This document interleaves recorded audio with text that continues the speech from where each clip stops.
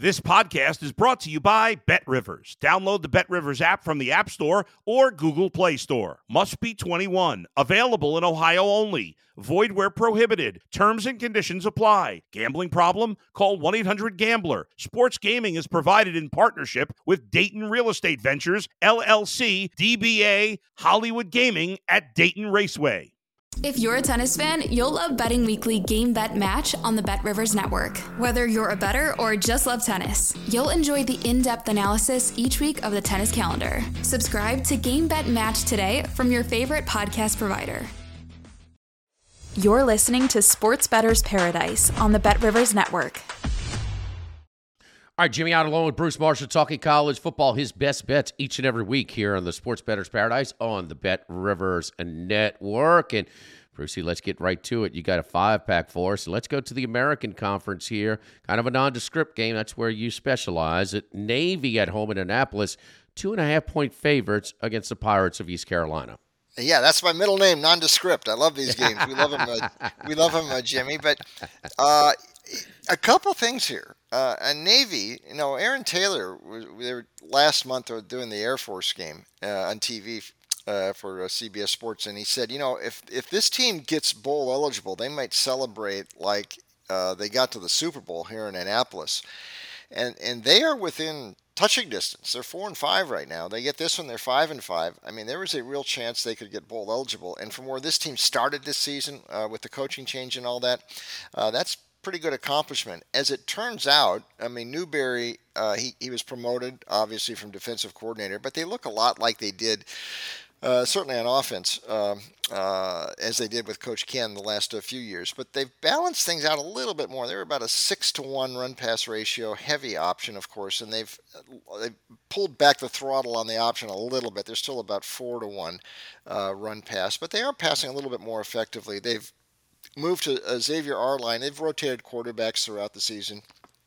Lavatai was in there for much, and Arline has had experience in the past. But he's been in there lately, and a very good game last week against UAB at over 100 yards rushing, 7 of 10 passing. Navy terms, that's not too bad, and they won that game pretty handily. This defense, though, is the deal.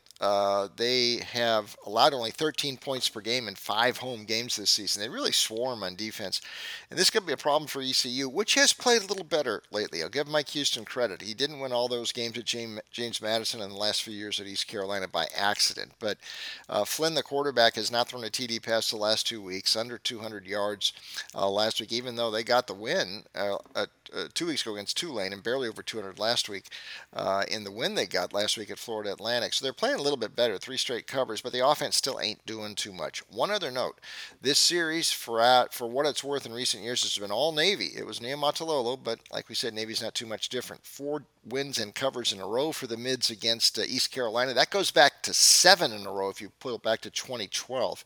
So this series has been very awkward for East Carolina, and Navy's doing it right now. So I'm going to lean to the midshipmen here in Annapolis and see if they can continue this late season surge. All right, the Middies minus 2.5 against East Carolina. Get extra value this football season with BetRivers Squares. Went up to $10,000 in bonus money. Bet $10 in same-game parlays on any game with the Squares icon to earn a square. Brought to you by our friends over at BetRivers. All right, Rich Rod doing it again, man. He's won at a bunch of different stops, including as a top assistant at Tulane and Clemson. Now he's doing it at Jacksonville State. In our preview, our Conference USA preview, we said that Jackson State, making a move up, but they've won a lot of games, at the lower level. Now they are 7-3 straight up, 7-2-1 against the spread, and they're hosting Louisiana Tech under Sonny Cumbie, who has struggled this year. -9, Jacksonville State, the Roosters at home against La Tech. Yeah, how about that Jacksonville State? 7-3. Yeah, they won 9 games last year, and so they were ready for the step up, and they're going to need some, not eligible unless some strange things happen for bowls, but this year. But they've done extremely, extremely well. The game against South Carolina a couple of weeks ago maybe was their best effort of the season. They had the Gamecocks pinned in the second half. They were ahead of them, the other Gamecocks.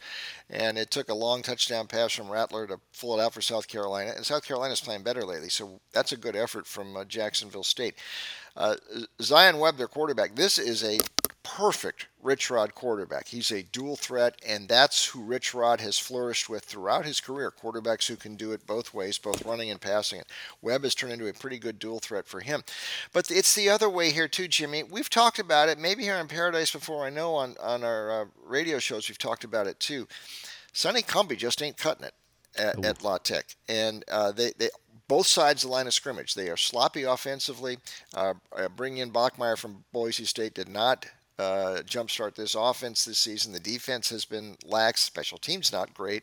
And we go back to, be careful what you wish for. If you're a place like La Tech and you've got a coach who was winning pretty consistently, like Skip Holtz, getting you to bowl games, then you have one off year off of the COVID season, and you decide it's time to make a change and bring Cumbie in here. This ain't working for La Tech, and it gets worse as it goes on here. The price is still single digits here for Jacksonville State. I'm going to give Rich Rod a shot. This is kind of a go with and a definite go against the other way for La Tech. Yeah, Louisiana Tech is usually a solid program, at the mid-major level, and it's just been bad. And, as teams, the players do a lot of poor football IQ, make decisions, clock management at the end of halves leaves a lot to be desired, and just they after Sam Houston State couldn't win forever, they won their last two. Well, one of those wins is against Louisiana Tech. All right, let's go to Kansas and Kansas State. This one is in Lawrence, Kansas. Kansas State, a road favorite here, Bruce. 8 points over Kansas in Lawrence. Now, it's all about the quarterbacks. That's one thing. Lance Leipold has done an unbelievable job, a miraculous job in Lawrence, Kansas, taking this thing over from scratch in a Power 5 program.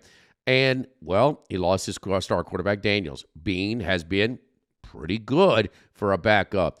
And then he got knocked out very early in a Texas Tech game, and they stalled pretty good. Wasn't crazy about Leipold's clock management, and then way too rushed, leaving way too much time on the clock when that was clearly going to be his last possession of the game. This is on prime time, 7 o'clock Eastern time on FS1.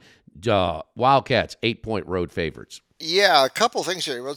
First things first, Kansas quarterback situation. Being knocked out of the game. It looks like Daniels is not going to be able to go the rest of the season, and that really did hurt Kansas because he was excellent, and they were really flying high with him. Bean, though, as we've mentioned before, not a bad backup. Plenty of experience. He's in his 6th year. He started a couple of years at North Texas, and he's played a lot with Daniels hurt at Kansas. He's very functional for them, but when he got knocked out last week, they had to go to Ballard, the third stringer, and the offense really, really slowed down then. The thought is that they're hopeful that Bean will play. He was knocked out. If he gets out of protocols this week, and they think he probably will be, he should play in this game, but they are crossing their fingers. We will see.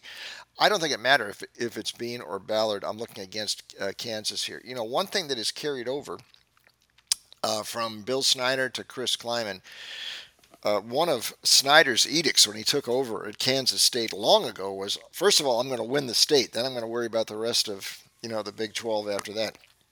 It was the Big 8 when he first got there. But once he first started to beat Kansas, he kept beating Kansas and kept beating Kansas and kept beating Kansas. And it is a regional a joke almost how this series became so one-sided. The last 4 years since Kleiman has been there, he's done the same thing. He's won and covered all 4 against Kansas, and he's usually thumped them. I'd also point out later in the season, Kansas did struggle some last year. And right now, especially with the quarterback situation, it looks like some of the same things might be happening, at least to a certain degree. They're not quite as the sharp edge offensively, certainly, as they were earlier in the season. One note about Kansas State here, or 2 notes. Will Howard, since Avery Johnson, the freshman, has been into the rotations at quarterback, it's not an every other series thing, but Kleiman's been spotting him in there. He's a good runner, but look at Howard's numbers the last few weeks. Last 4 games, 12 touchdown passes. He's on his best touchdown pass streak of his career, so he's really been hot. Last note, just in case, and we'll get to the Texas game in a minute. Texas loses this week. Kansas State, this becomes a complete logjam in the Big 12. It already is, but if you get Texas 2 losses, K-State's one of those teams with 2 losses, and there's 4 other ones going into this week. They are not out of the Big 12 title game picture by any means, and they've been playing really, really well, and they probably should have beat Texas a couple weeks ago. Series trends, I'm going to stick with the Wildcats here, even in Lawrence, they seem to go down there. They don't mind where they'll play Kansas anywhere and beat them up, and that's what's been happening for a couple of decades now in this series. You talk about the logjam leadership with the Big 12. Some discussions about changing the tiebreaker system in the middle of the season. That's not good. And the other thing, both of these coaches on some lists, as some jobs are opening up. Yes. Both of these guys at 7-3. Of course, Yes. Kansas State defending Big 12 champions, and then Leipold, a miracle job. Won 6 games. They're already at 7-3 this year. Another improvement. What a job both of these guys have been doing at their respective schools. All right, now we get to the hottest team, the best team against the spread in all of the NCAA this year. That's right, your favorite UNL Vernon Rebels. We have adjusted mid-season on these guys. Odom, I want to talk about another guy. His name is being thrown out there for some possible jobs. They are 10-1, a nation best 10-1 against the spread. All eyes on the Air Force quarterback here, Larrier, because he did not take any snaps in Hawaii, as they were 19-point favorites and lose by double digits. UNLV Air Force, tell me about the championship game implications for the conference in this one. I would have to think it's pretty important with these two in Fresno at the top of the conference. Air Force at home at Colorado Springs, just a 3-point favorite now over UNLV. Boy, like you said, Jimmy, it has really unraveled here for Air Force, and it started the game before that against Army in Denver when nothing went right either. I mean, this is back-to-back games when they have been nearly 3 TD favorites, Jimmy, and they've lost both those games outright by double-digit margins, by 20 and 14. I do this calculation, I call it against the spread usually, and I look at a 2-game average. This is one of the worst 2-game averages I can ever remember for Air Force, for any team, and especially Air Force, which had been such a good overachiever for so long. But you can trace this back to Larrier. There's a very fine line. We've talked about this a lot, Jimmy, before. Very fine line, these teams that run the option, like Air Force. And you pull one cog out of that wheel, especially a guy like Larrier, who gave them a real dimension there with his speed. I mean, he's a Mountain West track and field star, too. And he gets to the edge. I mean, he's been gone this season, and this big play offense really worked with him, even though it's on the ground. Without him, they don't have that. And even if he's in there, this leg injury has slowed him down considerably. He wasn't the same guy when he's in there against Army either. So I'm not sure he's going to get back to 100% until they maybe get to a bowl. And by the way, there are plenty of Mountain West title implications here. These two, Fresno and San Jose, roaring up on the outside here. And San Jose plays UNLV next week, so it's all coming down, and they could all be in the mix and even for hosting the championship game. I'm glad you mentioned Barry Odom. His name is showing up on many lists right now, and, along with his offensive coordinator, Brennan Marion. Remember that name, Brennan Marion. This is one of the hottest commodities now in college football as far as coordinators on their way up. Look what he's doing with this go-go UNLV offense and the true freshman quarterback Maeva. There's talk around now you mentioned Odom getting on some of these lists, bringing Marion with him, and we know the way it is in the age of nil and the portal and all that, bringing this quarterback Jaden Maeva with you. I'd hate to see them all leave UNLV at once, but Maeva is the real deal. Look what he's been doing since he came in there for Brumfield at the Vanderbilt game, and like you said, this point spread mark has been fantastic this season. Only one point spread loss, that Colorado State game, a game UNLV won. I think they go into Colorado Springs and win this thing outright, Jimmy. They're good. It's time we buy into these guys. And we've talked about them this year in Air Force. It's a sell right now on the Falcons, unfortunately. UNLV, all the way. That's a good point that you made about Maeva being a true freshman, because you don't perform like he's. You watch him, you think it's his 35th start in college football. And that's a reflection of coaching.